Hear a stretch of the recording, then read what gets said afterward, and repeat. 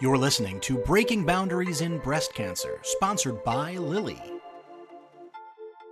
This is ReachMD. I'm Dr. Matt Birnholz. I'm joined by Dr. Katie Egan. She's a plastic surgery resident over the University of Kansas, and she is first author of a poster called Opioid Consumption Following Breast Surgery Decreases with a Brief Intervention, a Randomized Controlled Trial. Dr. Egan, welcome to you. Thank you very much. I'm excited to be here. I did want to ask you about your study because this is obviously an enormous problem that we're dealing with the opioid epidemic in America. You took on a study boldly to try to investigate ways to help lower the opioid use among breast surgery patients.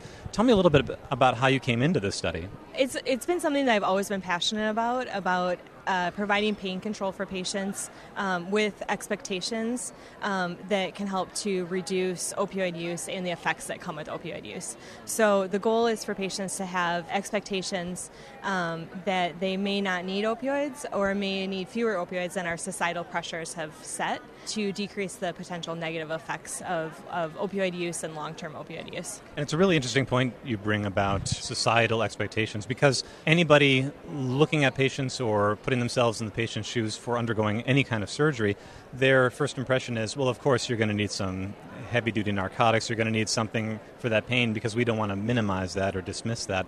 But there is a tightrope here. There is a balance. Tell me a little bit about how that balance was being investigated through your study. So in our study, we looked at how we could reduce opioid use in patients through education.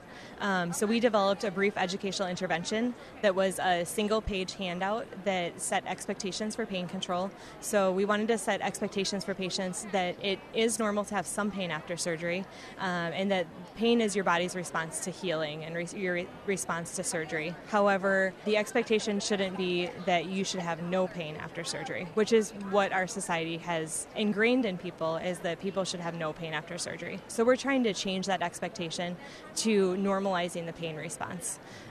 So as part of the intervention, we provided information on ways that people can control pain without using opioids through other medications and through non-opioid methods.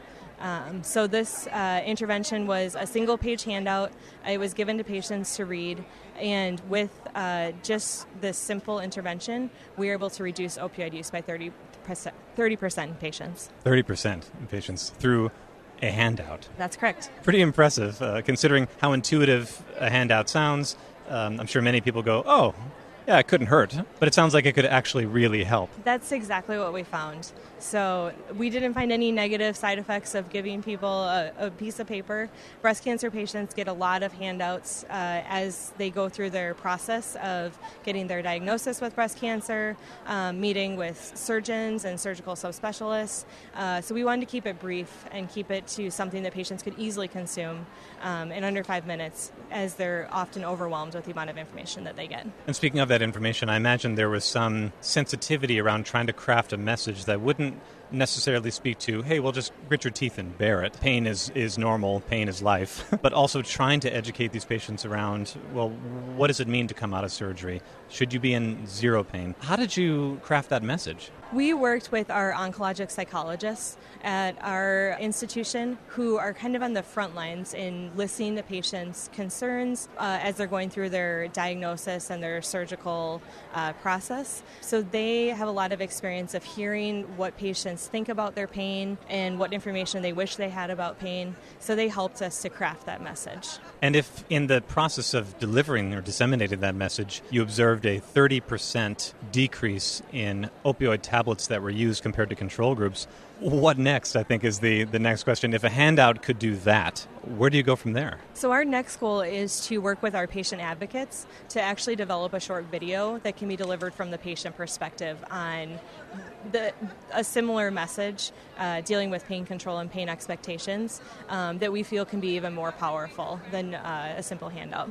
So moving ahead, thinking about projects to come over the next few years, where do you see the next investigations for the University of Kansas and your team? I think that's our next step in this process, is to work with patients directly in helping to develop an intervention that may be even more effective. Are there any interventions that are needed to the healthcare profession as far as changing their expectations around what pain management means.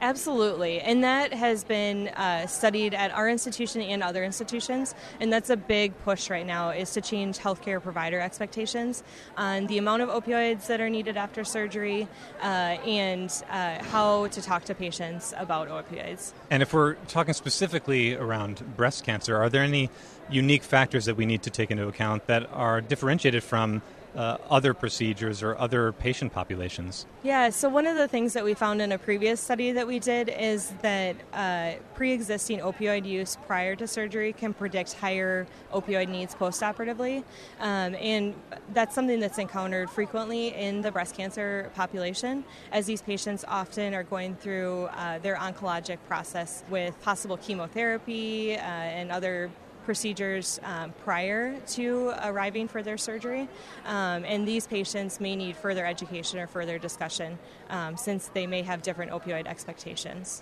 And I imagine there's some need to stratify the patient populations further into those who are dealing with primary tumors and surgical resections and those looking at a recurrence. What do you think about that? I think that's absolutely true.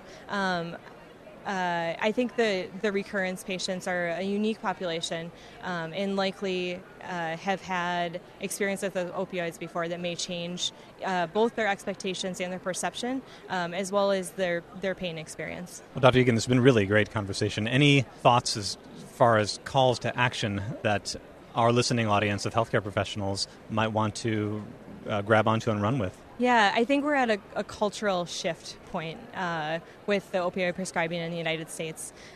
What we found is that even without an intervention, patients were consuming an average of 24 tablets after surgery, but with an intervention, we could decrease that to 16 tablets after surgery.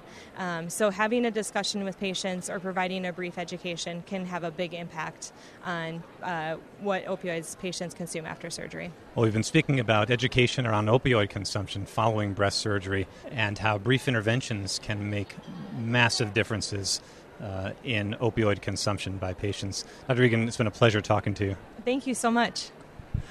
For access to this and other content devoted to breast cancer research and treatment, visit reachmd.com, where you can be part of the knowledge. I'm Dr. Matt Birnholz. Thanks again for listening. The preceding program was sponsored by Lilly. Content for this series is produced and controlled by ReachMD. This series is intended for healthcare professionals only. To revisit any part of this discussion and to access other episodes in this series, visit ReachMD.com. Thank you for listening. ReachMD. Be part of the knowledge.